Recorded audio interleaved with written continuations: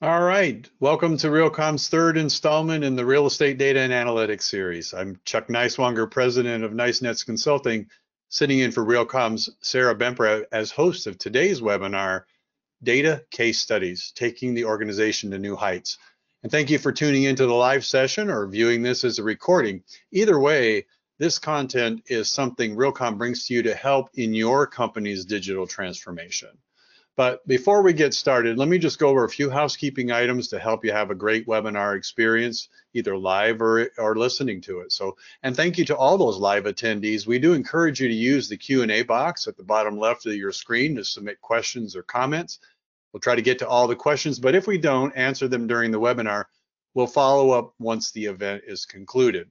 You'll find today's presentation and the last two slide decks in the handouts section of your GoToWebinar control panel. And for the best, that's easy to say, for the best webinar experience, we recommend that you close out any internet applications, especially the streaming videos ones. They do interfere. If you're experiencing any technical issues, though, with connectivity, sound, or video quality, the best thing to do is disconnect and click on the webinar link again, or you can also email Ian Thompson at ithompson@realcomm.com for more help. But don't worry, it's all being recorded, so you won't miss anything, and you'll receive a link to the recording in just a few days. This educational webinar is supported by our two gold sponsors today. CoStar empowers industry professionals with the most comprehensive data combined with reliable tools, resources, and a deep understanding on nearly 6 million CRE properties across every market. DealPath is the industry's most trusted cloud-based real estate deal management platform, providing real-time access to secure, current investment data that empowers strategic and predictive decisions. We really thank all our sponsors for helping us out here at Realcomm. And if you're thinking about data consolidation, property analytics, your acquisition pipeline, and deal management, you need to include these companies in your vendor evaluation process. There's our moderator, Hazel Mann, principal of Zeta Advisory. She's an entrepreneur, an innovator in investment management technologies, and someone I consider a good friend. Hazel, it's great seeing you. Great seeing you as well, Chuck. Always great to be on a panel with you and having you as a coordinator and working with you on this. All right, it's all yours. I'll get out of your way. Thank you. Thanks, Chuck. Hi, everyone. Hazel Mann here. Super excited to update you guys on the state of the industry as far as data is concerned. I do this around every quarter and give an update on where things are. But first, let's cut to a poll, because what's a chat about data without some data as part of the presentation. So Ian, can we please show the poll? So I do this pretty much every time we have a data discussion. So please choose from one of the 5 below, and we'll give you around 30 seconds to see where you are. All answers are anonymous, and this gives us a way to see where everyone is in the audience, so we can also better direct the conversation.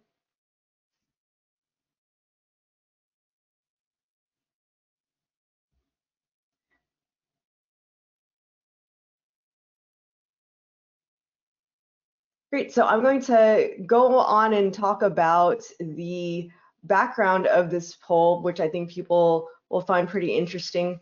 I'm gonna get a hold of my mouse here. So I started doing this poll in 2019, and back then the landscape was quite different. So contrasting it to the landscape today gets pretty interesting. Back then, most people were just starting out. We had a really minor segment using advanced analytics, and while some were trying to actively use analytics, the world was just in basic mode. And then the following years, in half of Q1, the first half of 21 and second half 21, you see this gradual shift toward people actively using analytics, and surprisingly, a lot of folks were using advanced analytics regularly in the second half of last year. Ian, can we go back to the results of the poll, please? Great, so this gets super exciting because it looks like we have a lot of folks actively tied or just starting actively using, and still a large number who are moving over to that advanced analytics slot, which is really exciting. So the presenters can take note of this and we can speak to the two large groups and then also touch on advanced analytics. Thank you, Ian. So I'm going to talk about a couple trends that are going on today. When I get a hold of this, there we go. And so my background, I started on the acquisition asset management side and worked for the 6th largest owner of office, and then 4th largest owner of medical office in the world, and kind of fell down the data hole. Got a background in data science from Johns Hopkins, and now I specialize in AI and blockchain and IoT for real estate. So the trends that we've been seeing in the last quarter that are significant, and I've been hearing from my colleagues in the industry as well, are number one, quant expansion, to budget, a really large budget being set aside for prop tech for your average owner, and 3, the discussion of an ESG is evolving quite a bit and maturing from where it used to be. See if I can click through this. Great. So on the quant discussion, Forbes had a really good article about quantitative firms being added to CRE with intent to actively use artificial intelligence. And so one of the most common questions I get from my colleagues is, do you know AI scientists or engineers who specialize in AI who are willing to work for real estate? And the main driving force behind this is solving for a lot of the inefficiencies in our data, because the data does affect a lot of critical large volume or large valuation decisions. So this is the first time I've seen real estate get really serious about quants and adding them to their team, not just as, oh, we need to have one, but no, we actively need to use them for a purpose and a long-term strategy. So that's a newer part. The second item is on prop tech. Before, prop tech was a nice to have and okay, we'll pick something up if everyone else is doing it.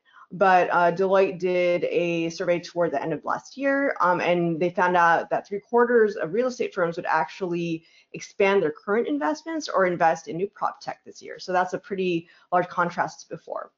And lastly, tracking on ESG, we have a lot of folks interested in sustainability and wellness features, and this is driving demand on the tenant side. So things to note are indoor air quality, ventilation systems, and indoor environmental features, which has been top of mind, but the CBRE report really corroborates the data on these items of demand.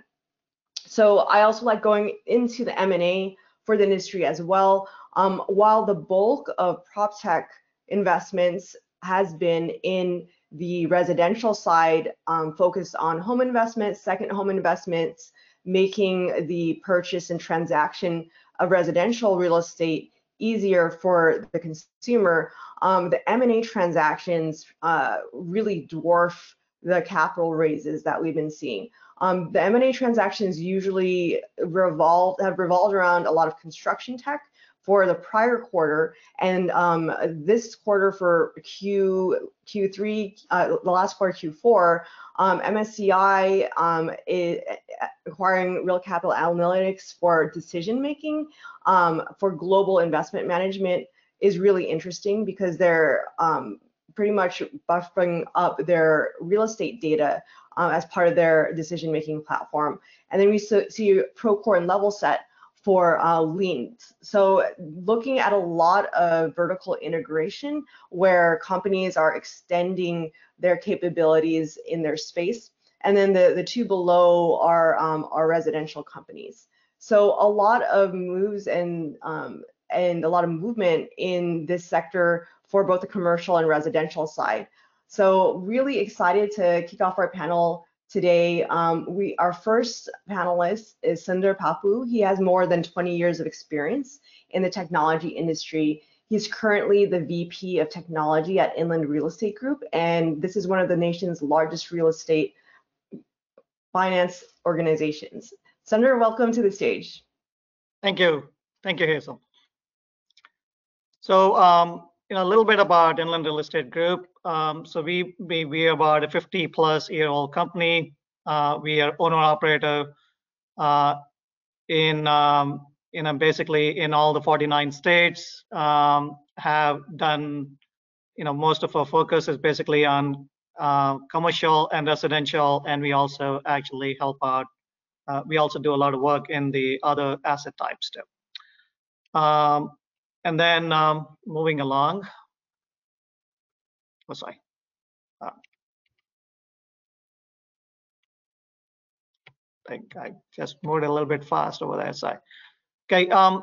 So one of the things that we basically wanted to talk about is how do you actually utilize the data to gain valuable insights. I think one of the looking through a particular chart that you see on the screen here, this was based on a CRE innovation report that Altus Group had actually put out again back in 2019, still holds true, right? So if you look through, most of the work that has been done is in the middle area, where basically,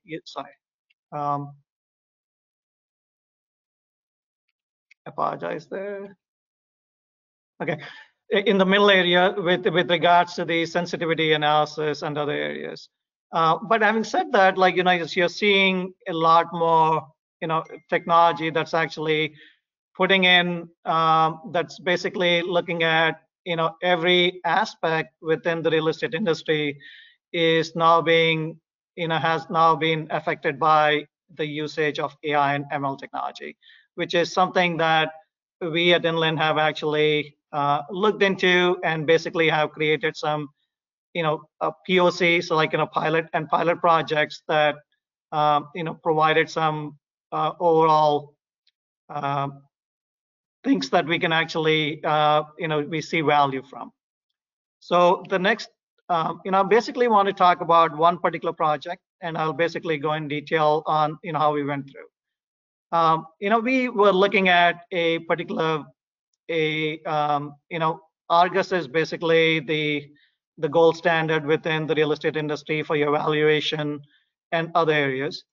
So one of the things that we had looked at was we got my boss at the time had gotten a brochure that basically, or an email soliciting how they actually had created a solution that was on par with what Argus did. And that basically was what drove our CIO at the time to actually say how we can be able to use, can we create something on our own. So we put our heads together and said what we see, we can be able to do it, right? So we actually started working on this particular solution. Probably about 8 to 10 weeks into the project, as we actually, it was a lean project, with about 4 people, me leading that particular solution. We actually created a mock area, a mock solution that we can actually be able to work through. It required a lot of, manpower and resources and a lot of cost, money to actually build up to scale. And we decided that was not the right way for us to go, because that was not our, the business goal that we were actually driving towards. So we pulled the plug. But there were many learnings from that particular, POC that we did. And one of the things that we actually came out of that was in regards to the budgeting and forecasting. So one of the things, it's a thing that, from a budgeting and forecasting perspective, the challenges are, it's a time-consuming process. It's all dependent on people and the property managers that basically have to pull in. And the other thing that basically that particular budget is based on previous year's data, right? So and you cannot actually cross-reference any data. And then from an accuracy perspective, and it's a point at time. So you're basically taking your budget that you're creating at a point of time. So we thought that would be a good way for us to actually work through, and that would be a good solution to work on. And we actually looked at one property, and we said, okay, let's look at the last 5 years, because we had the historical data within our systems, and then build up a model. And we focused mostly on the expense side of the house. We did not look at the revenue side because that was an easier way for us to actually work through. And by doing so, what we saw was like by going through this particular process, like we felt that like by going through the using technology to drive some of those things, the budgeting process can be done faster. You get good insight into your data. You can also do reforecasting on a monthly basis if you have to. And then you can do, you can also prescribe any corrective action if you have to do, right? So that's basically how, some of the key benefits that you would actually derive from that. The results that we saw was, when you compared the baseline against the actual data, so against using, comparing the ML model, we saw that using the ML model, the variance was very low, right? So it was about 1 to 2%, whereas an individual doing it, it was close to about anywhere from about 5 to 7%. We did this across, we started with 1 property, we extended it to 5, and those were some of the results that we saw. So what would be the next steps that we follow on this? The biggest thing, the biggest challenge with this particular process is, to scale up, you need to have resources. That's the biggest challenge. You need to have data analysts and other stuff, right? So, so that was a big hindrance across the board. The other thing that we also wanted to look into was adding the revenue. We added revenue, but at some point, it was about the variance was not as great that we saw from a human perspective to what the model provided. So that's another thing that we'll have to work on and basically train the model to do. The other thing that we basically have is like, the portfolio that we have is not constant, right? It changes from, from where we start today to where it ends at the end of the year. So if you add up all these properties together, that's another area that we wanted to look into. And then the other thing that we also did not, also want to check into is like add third-party data sources to the budget model. So for example, demographic data, weather data, social media sentiments, etc. Now, these are all big problems that you can, you want to actually look into. We started with a small piece. We have good results based on that, but to add all these will take, there'll be a lot of cost, time and resources that will have to be allocated to that. And that's where we basically, we are looking to, solution providers out there. And, like we did this with our RPA solution. We looked at a company called TechForce.ai, which actually helped us. And similarly, on the same vein, for this particular problem, there's a company out there that we are actually looking to called Elevo.ai. So Elevo actually, their solution is focused on enabling the data analyst to easily create the ML predictions and provide prediction services. So now once you actually take the Elevo solution that you have and then bring it up to the customer's big heterogeneous data, now you can make this particular ML prediction via simple SQL-like script. So that's basically what we can do here, right? So then after that, Elevo can actually automate some of our processing, which is ingesting of data processing, the ML model training, and other things where we were basically putting in a lot of data analysts across the board. So that's basically what I wanted to actually bring out from a use case study perspective. So there are ways we can actually tackle this problem. It is not, it's a age-old problem that we want to actually look into. That, hopefully if we can solve, will actually provide a lot more value to the overall industry across the board.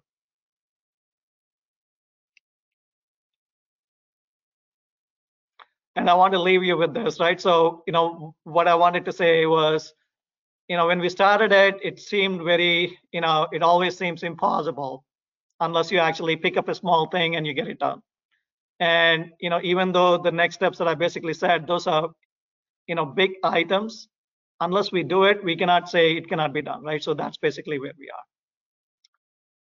So Hazel, I'll turn it over to you. Thank you, Sundar.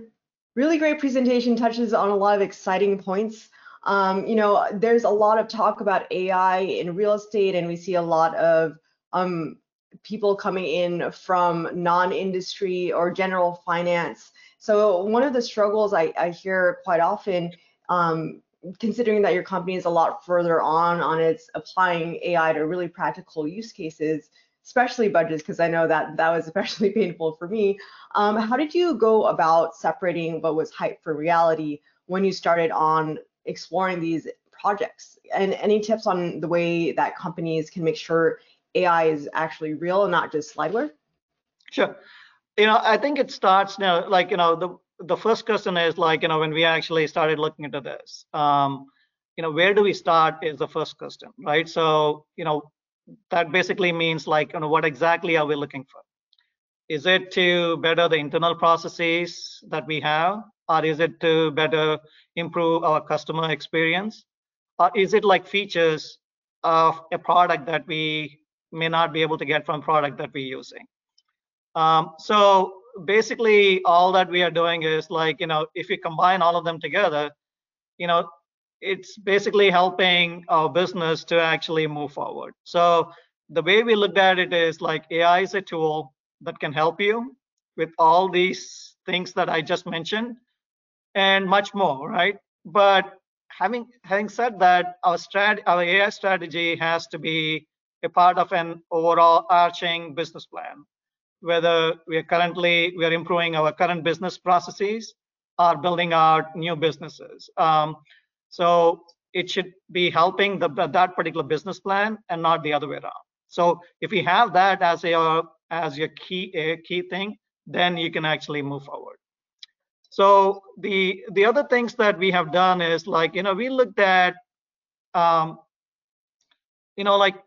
took some small areas like pain points that our business areas actually had. We took them, we tried to build small things like starting with an RPA, repeatable processes, right? Use RPA tools to build up. Now, once you had that particular win, small wins, now we actually said, okay, let's actually take it to the next level. And that's how we actually built up, looking at the bigger pain points that the businesses had, whether it be in the case of, an example that I'll basically throw out was, about 10 years ago, we had only one distribution channel that we could actually use. That was through the broker dealers. Then there was a sudden change in the industry of using crowdsourcing and other things, right? So, what we did is like, we created a crowdsourcing platform ourselves, right? So in case if our business did want to go that route, working with our business, we said, okay, let's actually have a shell that we can create in case we need to sell our products to that particular platform.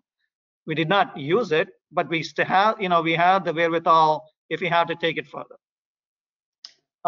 Sales side, that's something that we actually helped on, and other areas, looking at Argus as as an example, right? So that's how you can actually build it. Like the key things that you can actually start with is very small elements that will create value for the business.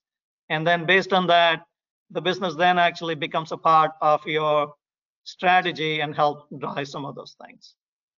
It makes a lot of sense. Thank you so much, Sundar, for all that insight. And we do have questions from the audience, and we'll get to them during the Q&A. So please keep on asking your questions. We had some good questions for Sundar. So please keep typing those in as those come up. Thank you so much, Sundar.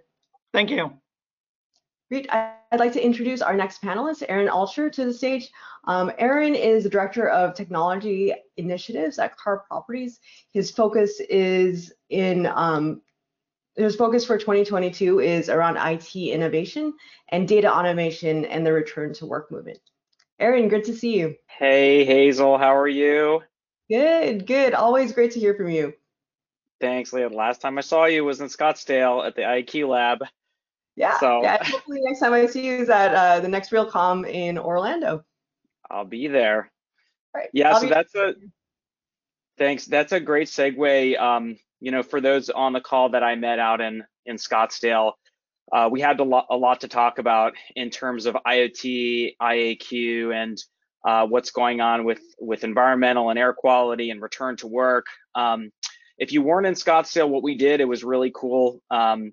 Howard, Jim, Hazel, the Ian, the other folks at Realcomm, and Ilan Zakar and I put together an IAQ lab where we brought together a collection of different technologies that had to do with clean air, that had to do with environmentals and air quality, and put them all in this kind of live operating lab where through the show we were collecting real-time analytics on air quality. So we were measuring CO2, we were measuring humidity, we were measuring VOCs and particle matter, and all those elements that contribute to and against the spread of COVID-19, the spread of other viruses, as we're seeing from our markets with Carr Properties being a pressing and relevant item for people looking to sign leases now. So that was a whole lot of fun. I hope we get to do something cool and innovative in Orlando.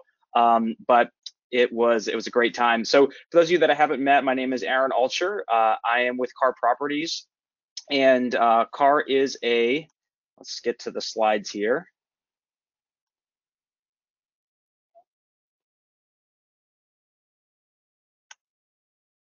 There we go. So Carr's a real estate company in DC, and we have properties throughout the DC metro area, Boston, Massachusetts, and most recently in Austin, Texas. We focus on commercial office. However, we've done a recent project in multifamily, and we also do development as well. Over the last year, we've delivered a few projects in and around the DC area, and one in Boston, Massachusetts, that's getting ready to deliver at the beginning of next year, called One Congress. It's a really magnificent structure. It's going to be 1 million square foot. It's like a giant glass sail, beautiful architecture, beautiful views of the city, the Charles River. It's going to be spectacular. So I'll jump into a little bit about my journey with Carr, what we're working on today, and I'm going to come right on the heels of the wonderful information that Sundar shared with us about the relevance for automation right now. It looks like Inland is really strong on the machine learning side of things, and today I'm going to focus a little bit more on the automation side. But it's always helpful to understand the foundation of where we came from before we can implement some of this automation, some of this cool stuff that's out there now. And it really is the fundamentals of data collection and analytics. So just quickly about our journey. We've been at this about 3.5 years now of being a very data hungry, a big appetite for data throughout our properties and our organization to collect as much as we can with the sole purpose of providing transparency. So phase one of the data analytics program was to get that single pane of glass where ownership, leadership, the board could see at a portfolio level what was going on in terms of access control, maintenance and operations, energy consumption, network usage, cybersecurity, our hospitality programs, and most recently, IoT endpoints in the shape of air quality. So we deliver that all into this really nice solution through single pane of glass. We have a phenomenal partner, RestorePoint, that we work with that does our data warehousing. And we work through the process of organizing, modeling that data so we can make sense of it in terms of building out the dashboards, doing the filters, and then get to where we are now, which is the automation piece. So on my little maturity chart, as we go from left to right here, if I was to give Carr a grade or a sort of state of where we are right now, I'd probably plop us right between where we have observation, understanding, and automation, as we're just getting into that automation stage.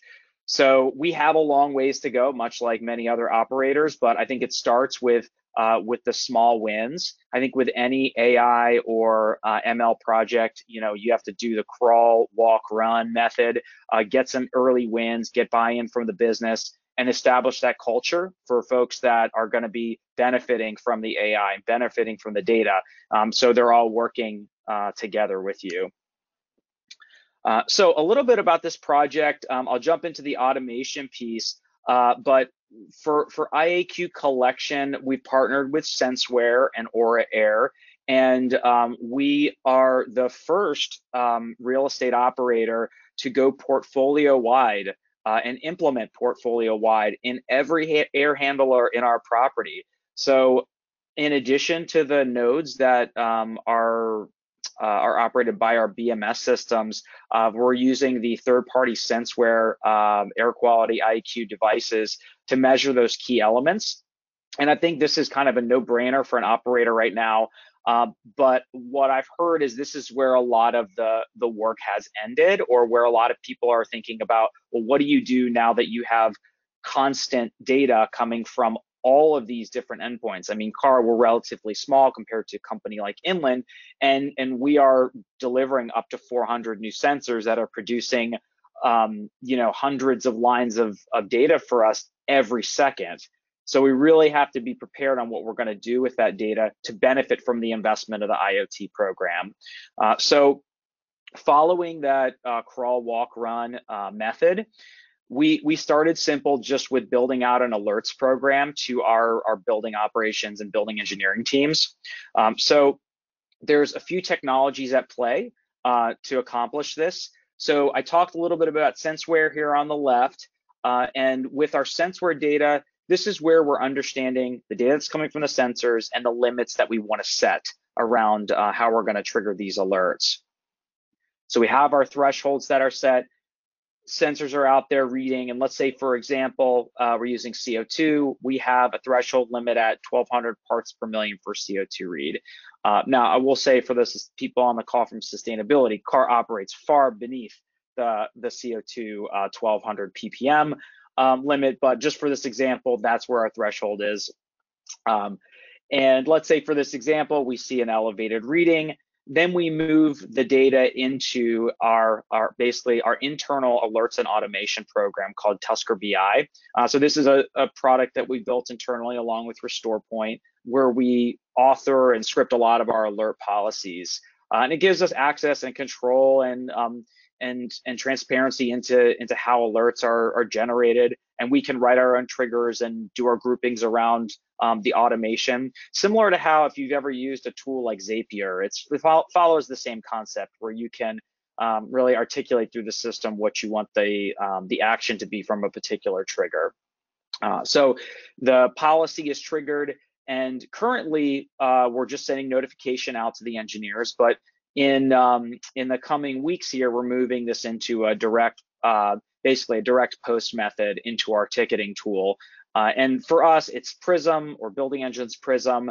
But as we look to expand this program, the fundamental platform that runs this, where as we take data in, it references a policy that we've made and then executes some sort of action, can extend to many other aspects of our operating programs. So what we will see really with the program in the coming months is ticket post to Prism, and then we can drop the workflow into our existing workflow systems, where we outline, service level agreements, where we outline escalations, where we outline reporting. So right now, as I mentioned, the notices are going out to the engineers, and right now, really in the first 60 days of the program deployment, we're looking for data validation. So what's happening is, if a high CO2 alert triggers, goes out to the team responds with basically a secondary, like, handheld device to validate whether the data is correct, and then they note to vet against the accuracy of the sensor, and contribute that into the response program that we're developing. So where things get really fun for me is, we've been working really hard on collecting all these different data sets, and now, with the benefit of building out this automation piece, we can layer all the hard work that we've done with data into and leverage the new controls that we have in place for this automation. So you might see a scenario where we have 3 data sets at play here. With this scenario, we have access control, we have maintenance operations data, and now we have our new set of IoT data from our air quality sensors. So through this program, we're going to look at in a particular space. Let's say this is a conference room, conference center, for example, and we're looking at access control data, and we say, hey, if we get 100 over 100 unique entries into this particular space, and CO2 is elevated higher than we like, we're going to write a command to the BMS to bring in more fresh air, turn on the HVAC system, make some adjustments to the environmentals. Where in today's day and age, we don't get direct transparency into live access control analytics based on alerts, and the IAQ data may come in, and it's kind of like in a in a bubble. It doesn't have all the data as to maybe why the CO2 is elevated. So then the engineer would have to respond on site and see, okay, there's a lot of people in the conference room. In addition to those two data sets, we can also bring in like maintenance operations data. So we can look at, let's say in this conference room, we've had X number of maintenance tickets, preventative maintenance work, this kind of historic look at how the space has been maintained, and then determine to how we want to react if certain tickets are higher, in addition to lots of people in the room, in addition to high air quality levels, so on and so forth. So I think this is my time to wrap up here, but where we're really going is to take the platform that we built for automated IAQ response and extend it out to all these different really interesting data sets that we've been collecting through the course of the program. Great, thank you so much for the great presentation, Aaron. Really interesting to see what you've been doing and how relevant it is to a lot of the themes that have been coming up on the investment side for ESG. Really curious to see how the data from your deployment from your IAQ program has altered your company's practical approach to managing the return to work and what that strategy is looking like today. Sure. So a couple things that were immediate wins for us, and then talk about how that plays into return to work. Once we deployed sensors, we realized that we had systems in place, and I'm talking from buildings that we had purchased, not built, but that had older systems in them, that the sensors allowed us to do immediate validation of the BMS systems that we had in place. We realized that a lot of those systems that we trusted needed calibration, and it wasn't to anything that the teams were doing wrong. It was just awareness. We didn't have any insight or benchmarking against. So we were able to tune and kind of validate what we were doing in the buildings to make our spaces operate the way that we think they should be. Based on return to work, the effort right now is to figure out how we articulate this data out to our customers and do it in the way where we're informing enough so they understand what's going on, but not over-inform where it becomes confusing, it becomes a distraction. So one of the implementations that I'm designing out right now is a change to our customer experience mobile app, where we initially had it set up to attend events and get perks and attend fitness classes and things like that and do take-home meals, where I'm tailoring that to bring in some of my data from this analytics platform to show what is the current occupancy like in the fitness center, for example. What is the current temperature? What is the current humidity level in the fitness center? So you can be in one of our buildings and say, okay, I'd like to go use this amenity right now. Let me see, based on live counts, how many people are down in the fitness center, what the air quality is in terms of temperature and humidity, some of the basic levels. So we're exploring. We haven't gotten to the point where we're publishing data publicly at this point, but we do see this as a sort of hand-in-hand step into the return to work strategy. Awesome, really great approach, and always great hearing updates to what you've been working on, Aaron. Thank you so much. I'm going to switch over and switch gears now. We have our next panelist coming, Kelly Clark, but first we have a brief video from CoStar that we're going to show. Tenants drive better outcomes for renewals and new space with direct access to CoStar market data and analytics. Get complete summaries of market and submarket conditions for office, retail, and more. Instantly review vacancy, absorption, and other KPIs. See leasing and rent trends, including forecasts, as well as a complete list of available properties. Or easily search properties by radius or corridor. Each property has detailed photos, office and retail space availability, lease comps, current tenants, and much more. Quickly examine peer properties and demographics like population, housing, and employment. The market analytics and related data adjust for any selection of properties. Save searches for specific criteria and get automatic alerts as soon as new properties become available. Empower your real estate team to secure stronger negotiating positions, direct brokers more effectively, and deliver more cost savings. Learn more by scheduling a customized demonstration now.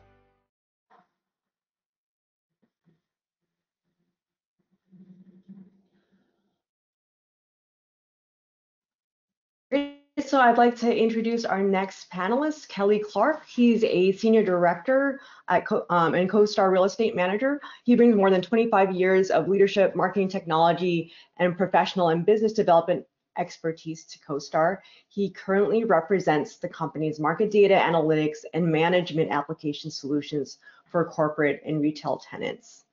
Kelly, great to have you. I'm going to switch it over to you for your presentation. Great, thank you so much. Glad to be here. I'm going to give you a look at real estate data strategy from a corporate tenant or a retail tenant perspective. My division works with hundreds of companies that lease and own space in both the retail and the corporate world. And today I'm going to share one success story we've had. We've worked with a Fortune 500 bank for many years now, and not only defining their data strategy, but evolving it over time. A lot of people think about CoStar as just a leading source of real estate data, but we also do applications and help guide strategy. So I guess somehow that slide jumped ahead. I'm not sure. Yeah. Sorry. So we helped this large bank grow to the size they are today, which is to have more than 2,000 locations in 26 states. And the first thing we did was kind of look at what their overall, where they were basically. And we tried to apply a data strategy to the 4 areas we look at from a real estate life cycle. And what I'm going to do is kind of touch on each of these 4 areas and give you a little bit of insight from a perspective of what we did from challenges, what challenges we saw through the data strategy mapping process, and what solutions we were able to provide. So beginning with planning, and one thing I wanted to say on the previous slide, let me just jump back to that, is not only looking at the cycles of which of these areas need a plan, but also what departments and what stakeholders are involved, because beyond just the real estate team, you have, finance, capital planning, procurement, IT, and with the new lease accounting standards that were announced in 2016, and also the accounting department became more involved in the process, as well as, of course, executive leadership trying to, plan out what the company's strategy was. One of the main things that the bank wanted to achieve was growth through acquisition. So the first thing we wanted to do is figure out if they're looking at an acquisition target, what does their real estate footprint look like, and how do you overlay the acquisition target's real estate footprint with the current bank's operations? So they needed to have access to real estate data to look at that without necessarily notifying the market, either brokers or the acquisition target real estate team itself, as to what their particulars of their real estate footprint might look like. And they also needed, of course, a way of planning out data for forecasting future capital spend. So one of the things that they were able to do was adopt applications that integrated external market data, like from CoStar, along with their internal headcount from their ERP systems, and be able to kind of prioritize actions against their own portfolio, as well as make plans for acquiring companies. And again, without they wanted to do it confidentially, so they're not notifying the market of plans to make real estate deals happen. On the execution side, they wanted to be able to understand the market conditions for certain properties or actions they were looking to take, without before they engage brokers, so they have a better understanding of what conditions are there, even in the submarkets, and what would make the best deals outcomes happen. And also, as they started to do transactions, they wanted to be able to engage third-party vendors, developers, brokers, that kind of thing, and be able to relay to them where the status of a transaction or a project was, without having to necessarily go. They wanted one system to track all of the projects and transactions they were working on, and so the solution that they adopted allowed them to give access to external team members, from third parties, and be able to be notified of tasks, add their own tasks to what they're doing, and move the process along more smoothly from an external and internal standpoint.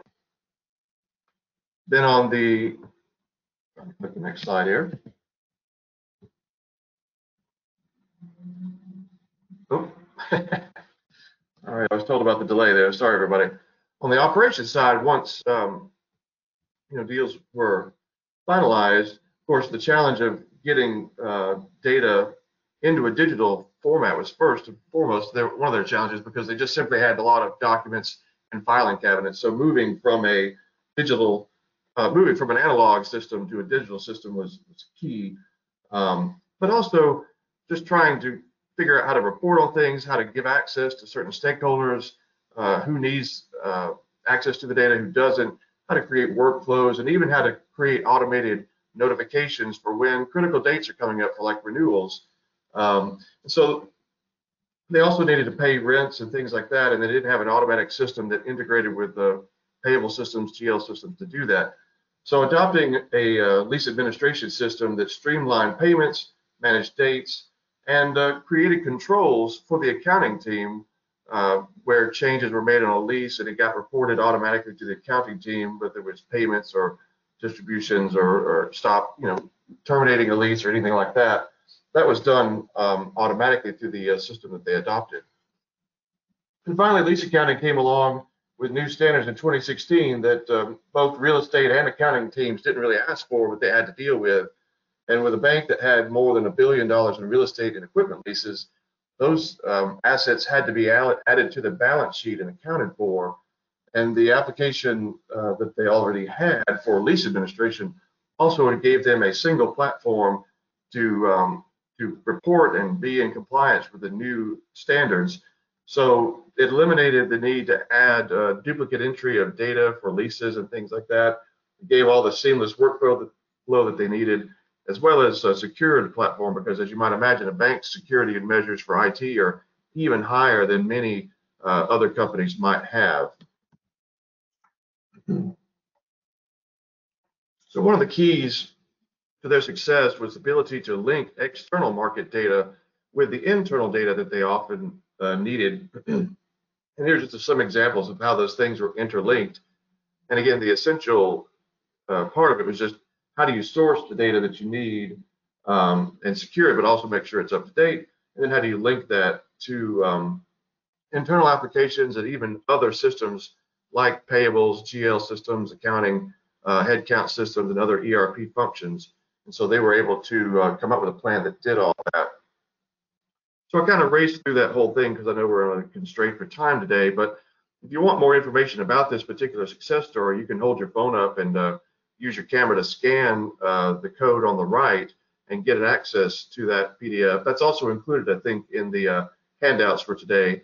And if you want more information on how this how CoStar helps companies like this with their data strategy, scan the code on the right and get taken to CoStarManager.com for more information. Thank you very much, and I wish everybody well on their journey for real estate data strategy. Thanks so much, Kelly, for the presentation and a really interesting topic about what CoStar is doing today with the market data. I have one question for you as a follow-up. How was the external market data integrated with internal applications? Because one of the main concerns is making sure that market data matches up with the way that folks are using the data internally, which is also always a challenge. So how did you go about that process? Yeah, great question. So you know, for CoStar, our applications for lease administration, accounting, and that kind of stuff have a native API built in that pulls data from the CoStar system for market data and analytics into our applications. So that's kind of an out-of-the-box solution. We know at CoStar that a lot of people would like to have that data brought into other systems, and so they're looking at open APIs that will allow other systems to pull that data in with, of course, subscriptions or licenses there. And then CoStar applications also have sort of out of the box, if you will, built APIs that integrate data from ERP systems, headcount systems, things like that. So, you know, sharing data, of course, is an important piece of the pie, and you know, different API systems is the answer for how we were able to do that. Great. Awesome way to explain that, Kelly, and thank you for helping us understand that point more. Really appreciate you being here and for the presentation. We're going to switch gears to our next presenter, Cassie Strauss. Cassie, she brings a background as a strategic solution consultant at DealPath, the leading deal management platform for real estate investment and development teams. Cassie, I'll let you take it over from here. Hey, Hazel. Yeah, great. Thanks so much for the introduction, and thank you to RealComm for hosting us on today's webinar. As Hazel mentioned, I'm a solutions consultant for DealPath. We are an online software platform that's empowering some of the top real estate investment teams to drive maximum performance on their assets from pipeline through portfolio management. And we're currently supporting over $10 trillion in transactions. So today I'm going to talk a bit about how leveraging automated data and streamlining processes, specifically at the root of real estate, so really at your deal pipeline level, helps to grow your company and provide a really clear competitive advantage. So today's webinar, we're focusing on case studies, so I'll be sharing some insights with you on one of our industrial clients who acquires and develops in the logistics space and some of the results that we have seen from them. And I have to say that a lot of these results are representative of a number of clients that we've seen come through and focus here. So without further ado, let's go ahead and dive in. All right. So let's get started with some background on this client. So this client, like many others in real estate, really had two main challenges. So one of them was data decentralization. They just had data in a number of different areas, Excel spreadsheets, etc. And this really caused their workflows to be complex. Also a lot of back and forth communication, so just not having data at their fingertips and it taking a few days in order to have responses back on some key metrics and the foundation to keep their business moving forward. And I have to say, especially with Excel, as soon as you start sending that, it really becomes out of date almost as soon as you send it. So I would say this was one key area that we dove into with them. One element that I actually heard from McKinsey & Company was that they said that reinvention is key to growth, and that most of the time that reinvention means digitally. So this company in particular had started adopting technologies here and there, and saw some small benefits. But their main goal was that they were going to be raising a new fund, and they wanted to truly exponentiate their growth potential. So in order to have that and to be able to have it scalable, they needed to focus in on this particular area, which is the deal pipeline.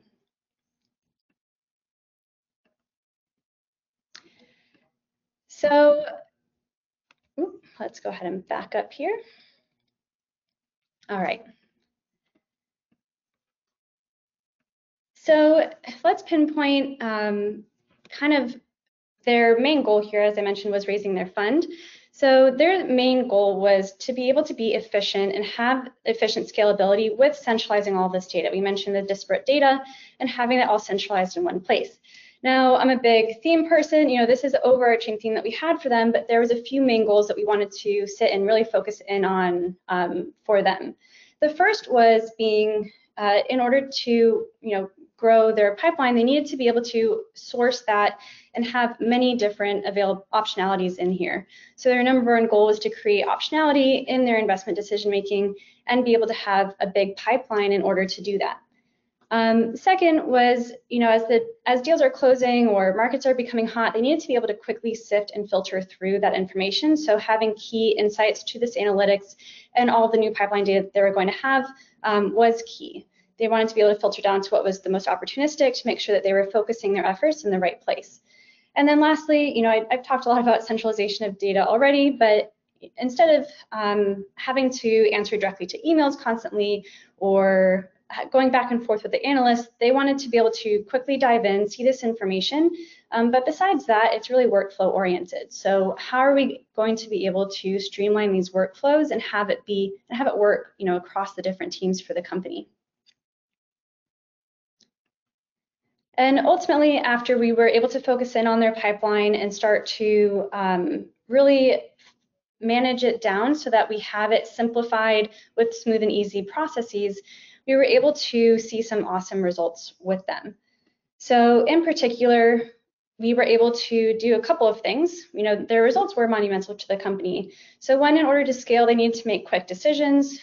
With DealPath, in particular, they were able to minimize that time frame. So instead of having it take days, they were actually able to streamline down into minutes in order to capture that data. Secondly, they were able to quadruple their assets under management. So, going from fourfold with this new AUM, they were actually able to get there and only had to double their headcount. So with the systems in place that they put, they were able to have that exponential growth. With a limited number in terms of the number of people that they actually need to grow the company with. And I just wanted to talk a little bit more about the key strategies that we dove into with them, but also just best practices in general that I've seen through working with a number of different clients here and through consulting in general. So strategy-wise, there is a method to the madness. We've repeatedly seen this work done.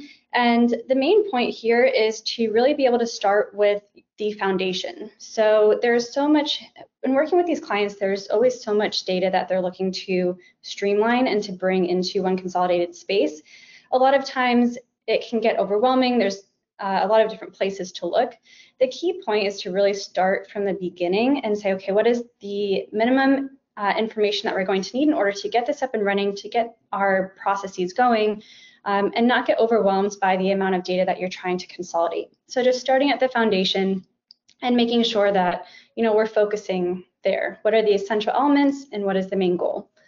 And then second, a little bit of, I guess, product lingo here, but being able to do this with the minimum viable product. So again, taking the simplicity and making sure that that's what we're seeing here.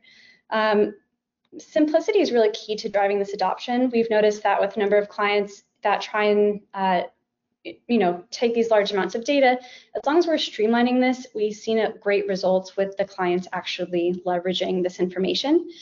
And then, lastly, in terms of our processes, now that we have everything streamlined, we have our minimum viable product. One thing to note is just to not forget about the quantitative versus qualitative metrics here, especially in the IT world. We get really sucked into making sure that we have the correct data, the correct metrics, and that we're checking off all of those boxes. But a key element is to make sure that we're also understanding the qualitative side of these projects. We want to make sure that we're not forgetting the user end of this, that we are working hand in hand with the business teams, and that this is going to be an iteration. There's always going to be a beginning point where you have this new implementations all set up, but there's going to be iterations that's going to go back and forth with the business team, and to not forget about the opportunity to do so. One other element that we've seen is that just the customizability aspect helps really with both of these steps, and with driving adoption and iterating. By being able to customize different elements and having the language speak to the way that the company is already working really helps to reduce the kind of energy threshold to achieve these best results, and it's a big catalyst for adoption. And ultimately, at the end of the day, we're hoping to drive this all within one big command center, but again, starting with that foundation and iterating with the minimum viable product that's needed.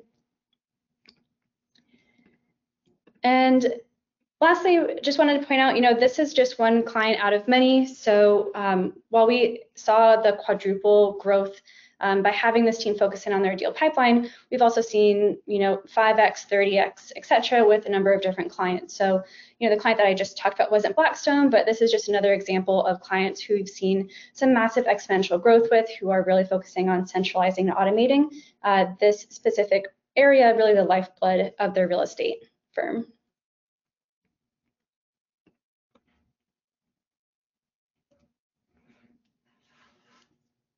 Thanks so much, Cassie, for the really great presentation.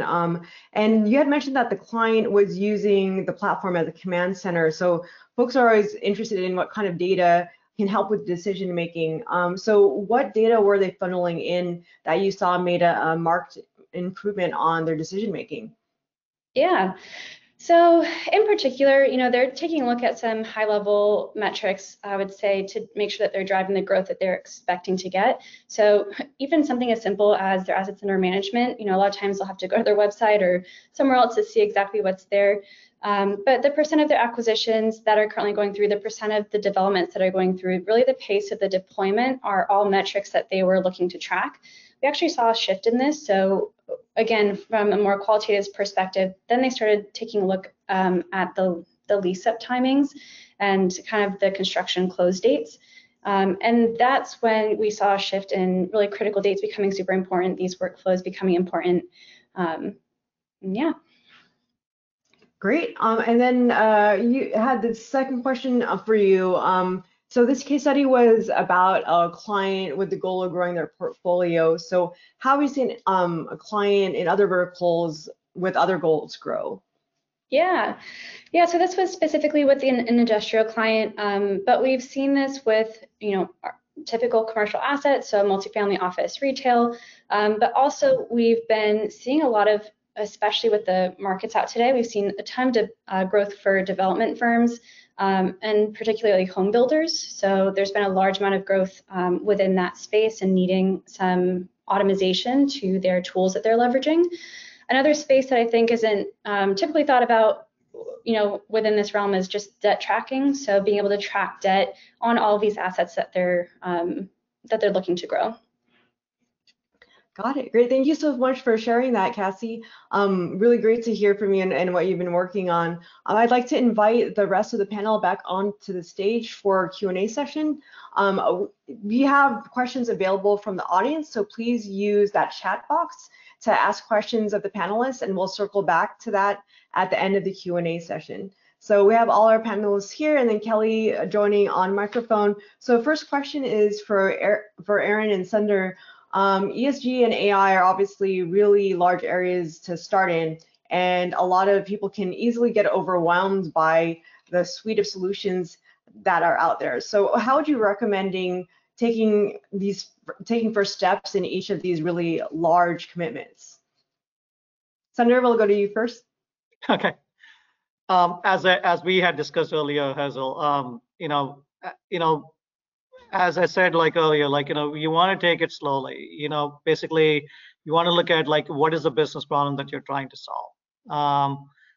Start small.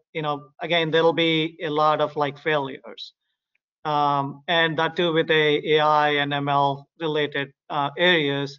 You will have these failures, and I think you should actually. It's basically a process for you to augment what is out there rather than saying this is the way of the future, right? So I think people have to be grounded on that particular plane. I think the more value you get from, to get to that particular place, you can start on automating some of your processes, which will definitely help out. I think that's basically where you can start first, automation of processes.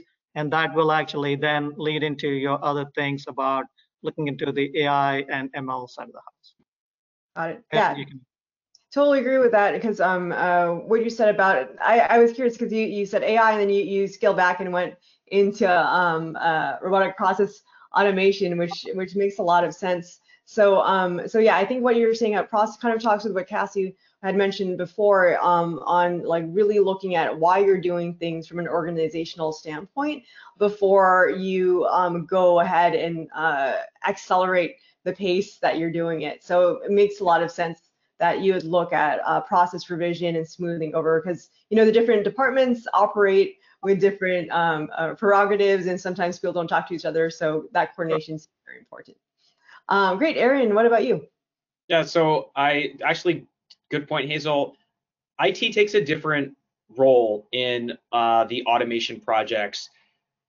IT really shouldn't be the driver of automation. That has to come from the business. We just did an automation project here with JD Edwards and some lease abstraction data using Orchestrator. And this was a program where I sat side by side with our lease analyst team to learn and build the project with them. Because I think with any type of automation or AI, if it's delivered as a project from IT, it's less likely to gain traction. It has to come from the business. They have to buy in, because there has to be a little bit of a cultural shift, because you're chipping into the way that they work, the type of work that they're doing. So that's the first thing, is cultural change, buy-in. IT is now a partner versus a service provider, basically. The second thing that is really a takeaway, since we're talking about automation specifically, is a lot of the service providers we're already using, like the external vendors. I use JD Edwards as an example, but they're extending their suite of services to have tools where you can write automation really easily.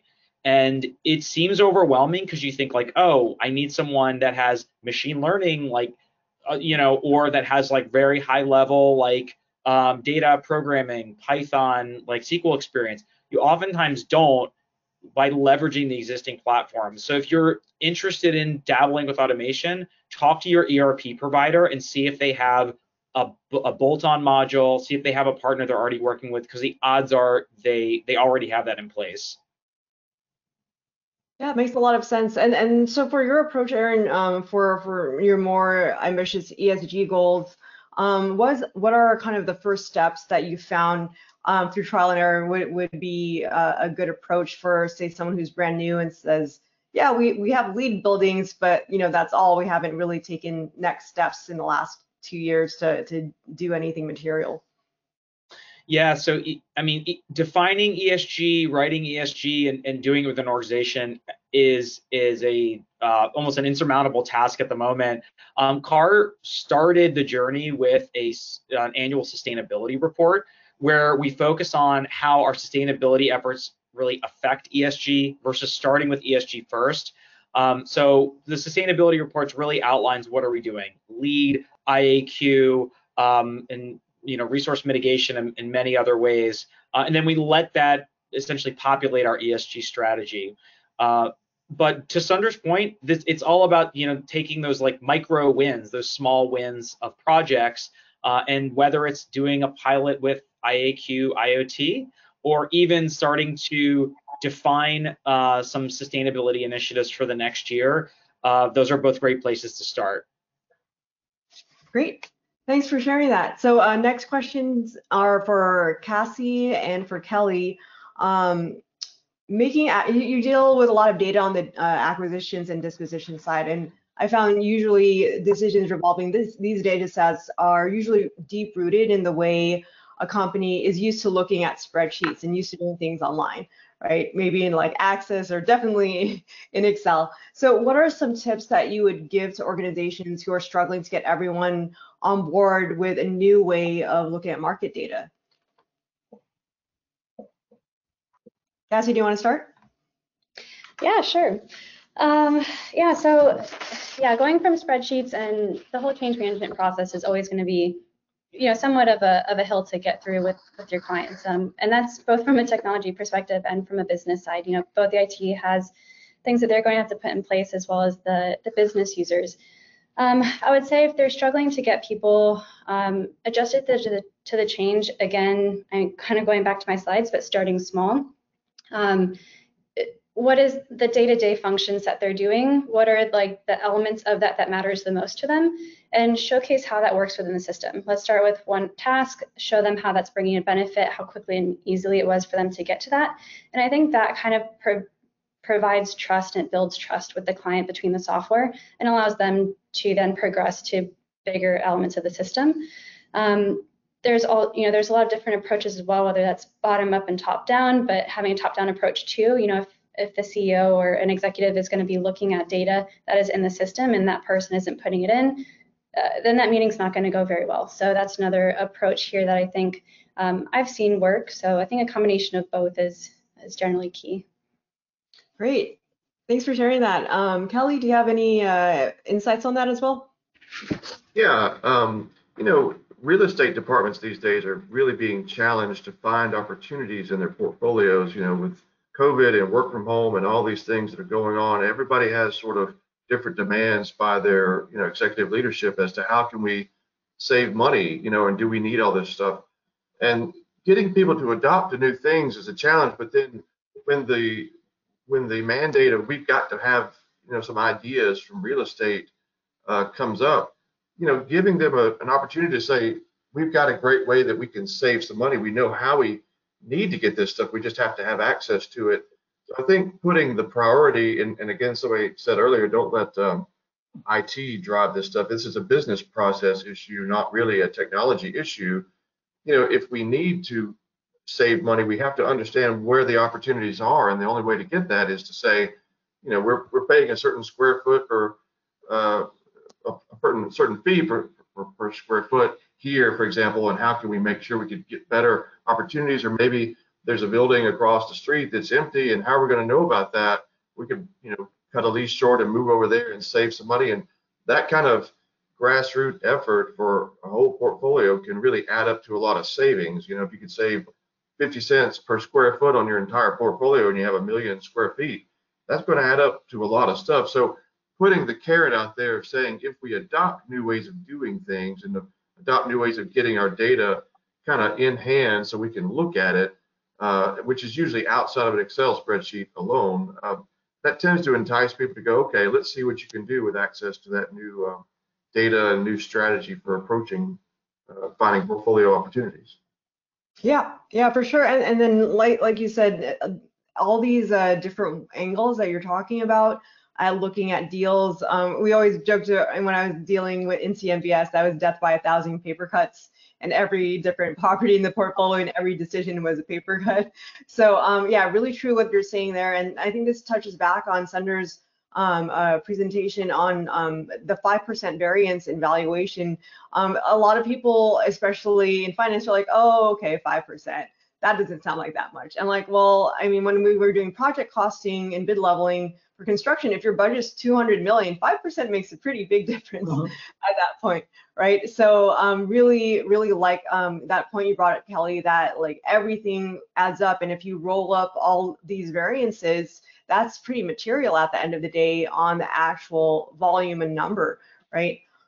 So looking back on kind of your guys' experience working with either different clients or over your expertise with the projects you've covered so far, what are big mistakes that owners and operators usually tend to make when adopting new projects dealing with data, and specifically the data segment that you've been covering? How would you recommend to avoid these situations?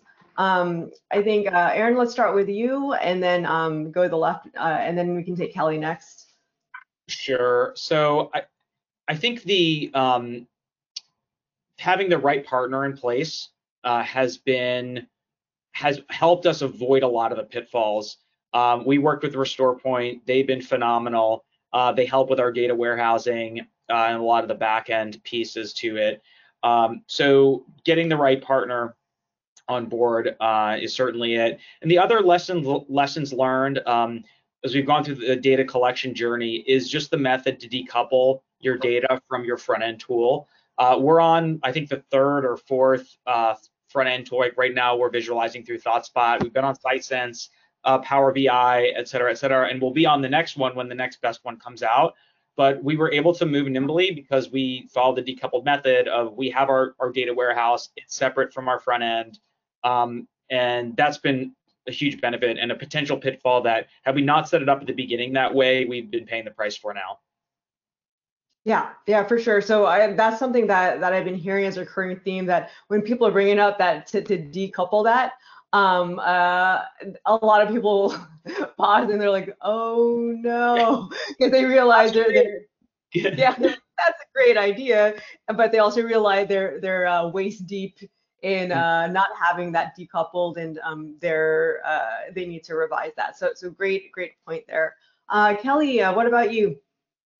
Well, I'd echo something similar to that. A lot of our customers work with, leading service providers, CBRE, JLL, that kind of crowd to facilitate their real estate operations, that kind of stuff. And we certainly, think that's a great working partnership you have to have. But at the same time, we find that customers who are getting their own access to external data, kind of fact checking or double checking their gut instincts about things, and even the confidentiality issue, where a lot of companies want to make moves, like if they're going to change their headquarters to another state or acquire another company, having a little independence of data access is a valuable thing. Again, not to disparage anything from what service providers offer to the customers that we work through, but just being able to gut check things and have responsibility for that, I think there's a lot of value in how you look at that from a strategy standpoint. Again, going to the processes, not the technology itself, to dictate what should be going on there. Great points. Cassie, any input there? Yeah, I mean, I think I'm also, kind of reiterating here, but not leveraging their software partners enough is something that I've seen. Each software partner is a champion and is the best resource that you can have in order to make sure that these are running well. They know the software the best. So working hand in hand with them, a lot of times I think people are a little bit afraid to reach out and ask about a ton of questions because they think that they should know it already. But I think that leveraging that resource is definitely key. I would say also putting together the project team early on is something that's super helpful. A lot of times, these contract negotiations take a while to get signed, and so all of a sudden you're jumping into a project, and having that resource alignment is going to be key for that implementation to go well. So just making sure that you really do have a champion in kind of each of the groups that might be there. Otherwise, the data exchange takes some time, and backups along the way. Always backing up your data. Yeah, I think what you said about the on the client side, with them being hesitant to really reach out and ask the questions, I think a lot of times from what I've heard is like, oh, but we do it like this and no one else does it like this, and we have a special way of doing things, right? But I think for if you've worked at enough places and done enough projects, you're like, no, there's a core that is the same. So that's something I would encourage owners and operators, from what Cassie was saying, is like, yes, you do it a very specific way and it may be different than the folks that you do know. But I think folks like Cassie or Kelly who've seen a lot of different projects, they can bring not only, oh, you're similar to this, and these were some of the best practices that help provide a huge lift for them, right? And so the initial knee-jerk reaction, like, oh, no, it's not the same. Like, no, but I mean, if you actually look into it, you can save yourself a lot of time by just considering that, oh, they did this, and this, and they're similar. They have a similar structure to you, right? Sundar, do you have anything to add on that point? No, I think most of the team actually covered in most of the stuff. The only thing that we actually do, and we still are striving for that, like, is data cleansing, right? So the data is as good as what is out there. Sometimes we tend to use the data that's actually being put in. It has to be good data for you to get the value. And that's the data governance and the data cleansing that needs to happen before, and the process that needs to be followed through. So that's basically the only thing I would add to this whole conversation. Got it. So I'm going to circle around to some of the audience questions. Audience, if you have any additional questions, we have some good ones coming in. I'm going to start from the top. Someone had a question for Sundar on your model for budgeting. How did that handle capital expenditures, like understanding the status of a flat roof, or what's involved with inspection portion of the budget process? So really, how do you integrate like feedback from the inspections into the budget instead of making it like, oh, this is a one shot, we're doing this with the AI, because budgeting is obviously, it's a loop of people going, oh, we need this, and this. So what would you say there for identifying that? There's the metadata side here, and then the process side I'm seeing. Right. So, in our model, I think we looked at it from a higher level perspective. We did not go into the details side of the things, right? When you go into details, the model becomes very complicated. That's one thing that we realized upfront. That's the reason why, we're basically going to be looking at, where there are solutions out there. The solution that I actually brought up, Elevo.ai.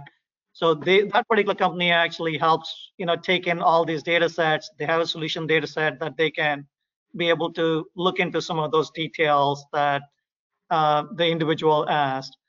For us, it was pretty much at a high level. We basically rolled up all these different capital expenditures at a high level and said, we did it at the higher level, then going into the details. I'll have more to provide as we go along the journey. Again, this is just a start, right? So, there's a continual iterative process that we'll have to go through, and I'll have more information as we go into the details of as we go there. Yeah. So to answer the question, we haven't done that. So, but we'll get there eventually.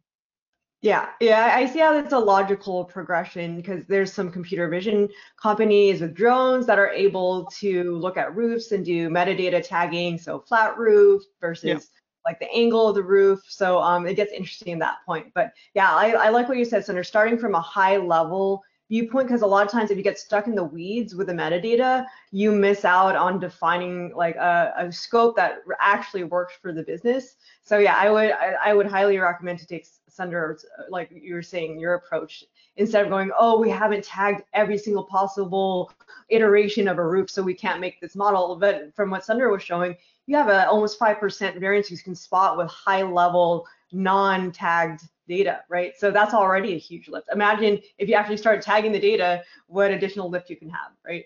So I had some questions for Aaron, two of them. One, do you use CO2 sensors to determine space occupancy? And two, do you use lighting controls to have a dual use so you don't have to add in additional sensors? Yes and yes. The CO2 piece, I mean, certainly that's a priority for monitoring. And it's interesting right now that our buildings are seeing lower occupancies than before the pandemic, but as people are returning to work and we're seeing kind of week over week growth with that, now that Omicron is in the rearview mirror, that we're monitoring CO2 very, very closely. And it's not that we would tie, CO2 levels to space occupancy, but it's more so tying the BMS commands, the HVAC systems, kind of the backnet information to the CO2 reads. And what was the second part of the question? Are you working with lighting control companies and lighting vendors on data built into BMS using backnet point? It's really specific. Yeah, we are moving to PoE lighting. If that's kind of a higher level question on the hardware, yeah, PoE lighting is definitely in the process and on our roadmap. And I think one of the benefits is once you get cabling for PoE lighting, then you can use that to do PoE sensors of all different types. And also PoE lighting itself, I think they're going to change the name because it includes a lot more than lighting now. Our PoE lighting vendor also reads temperature, humidity, CO2, basic air quality elements. So I wouldn't be surprised if lighting is the kind of backbone of, PoE lighting is the backbone of IoT in the next gen, just because getting power to IoT devices, having done this myself and running cables through the craziest parts of buildings and getting super dirty, that's oftentimes the hardest part of doing it. So, yeah. Yeah, but once you have the data, it makes it all worth it. It's worth it. And crawling through air vents and taking down walls.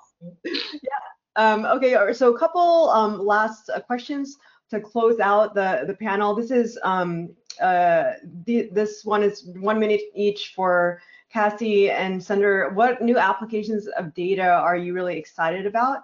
And how do you see this affecting the industry in the future? Cassie, you want to start and then I'll jump in?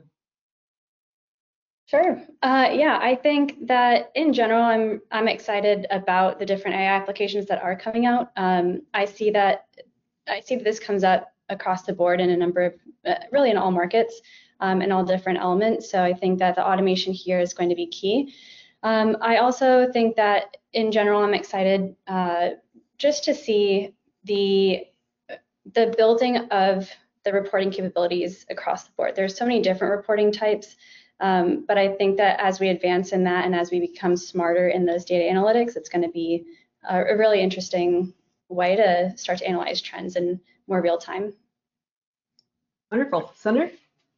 Yeah, from our end perspective, from my perspective, what we are seeing from our business side of the house is, to actually how to, get to a bigger customer base than what we have today. So more on the sales side, working with our sales group to actually get more into that particular area. So how you deal with our broker dealers, our registered independent advisors, and other areas, right? So that would be a key area for us to actually work through. There is a big barrier right now as to how soon we can actually put a product out and get them to buy into it. So reduce that particular amount there. The other thing is from an operational perspective, there are many areas that we can actually look into. We just actually moved to Yardi. It was a big, huge exercise moving from JD Edwards to Yardi, and in lieu of that, like we also got, we also reduced a lot of our applications across the board. So that opens up other areas within our system base to actually look into from an operational perspective where we can actually help out. From an industry perspective, again, I'm not much more, we don't do a lot of IoT and other areas that Aaron and others actually are leaders in and basically do many more things on that side of the house. So my area is basically in a smaller capacity to actually look forward, and basically I want to see much more of an automation across the board with the various processes, which are still manual for, lack of a better word. So areas in leasing, areas in reporting, as Cassie was saying. We create a lot of brochures for our investors, how you can actually pull them together to create them quicker, faster, and other things. So Great. Thank you so much for that, Sundar. Just to wrap up the questions, one last one for Aaron and Kelly. What do you consider the top challenge as you head down the path toward continuous modernization in what you're doing? And what is your strategy for tackling this challenge, one of the main challenges that you see? Kelly, did you want to start with this? Yeah. Well, I think automation is the buzzword we use around here the most. I often call it idiot-proofing things. You've got to find ways to reduce human error when it comes to data entry. So we build systems that say, did you mean to put a number here instead of a text field and that kind of stuff? So trying to continuously look at every small detail of where you can eliminate, entry, because the old garbage in, garbage out kind of philosophy applies to data and streamlining things and also securing things, because there's such a emphasis among platforms to be secure so that things don't get hacked, stolen, and otherwise. And some of our customers are very demanding, like in the banking space, that things are checked and certified and that kind of stuff. So I'd say just reducing data entry errors and security issues are the biggest challenges we see to focus on from a solution standpoint. Great. Aaron, any extra adds to that while we wrap this up? Totally agree. Data quality is key. You cannot do automation if you don't have quality data. The other thing to add is, people that are familiar with and can run like AI automation, like data programs, are difficult to find right now. So the job market is, it does not make those folks affordable. So that's the other challenge that I'm seeing. Yep, that's it though. But same points as Kelly. Awesome. Well, thank you so much for your time today, panelists. I'm going to bring Chuck back up on the stage to close out the discussion. All right, thank you, Hazel. Great discussion for the group. I was almost hoping it would go towards carbon net zero, data moving in that direction, and you know, we just run out of time, so we'll save that for another day. Thanks to all our panelists. All your contributions are so valuable to today's session. And for our live audience and those watching this as a recording, we do thank you for tuning in. And be sure to go to realcomm.com to register for Realcomm Live. That airs every Friday at 10 a.m. Pacific, 1 p.m. Eastern. And this week's episode features Scott Morey, President of Technology and WeWork Workplace. And we'll also start our next educational webinar series. It's called Workplace and Experience, airing 2 weeks from today on March the 10th, where we'll explore the first webinar will be the hybrid tech stack, accelerating the digital future of work. And finally, don't wait to register for the realcomm.com IBComm or the Realcomm IBComm conference event. Aaron spoke about it earlier. It's a valuable exercise of getting everybody together. It's going to be in Orlando. It's June 15th and 16th. That's when the conference part is, but they do have a golf outing and pre-conference events earlier in the week. You want to check those out on realcomm.com. So thanks again to everyone. Excellent webinar, fantastic information. I'm sure some people are going to be looking forward to getting this recording. So enjoy your day. Thank you again for all your contributions. Everybody be safe, and we'll see you next time. Thanks, Chuck. Thanks, everyone. All right, see ya. Bye.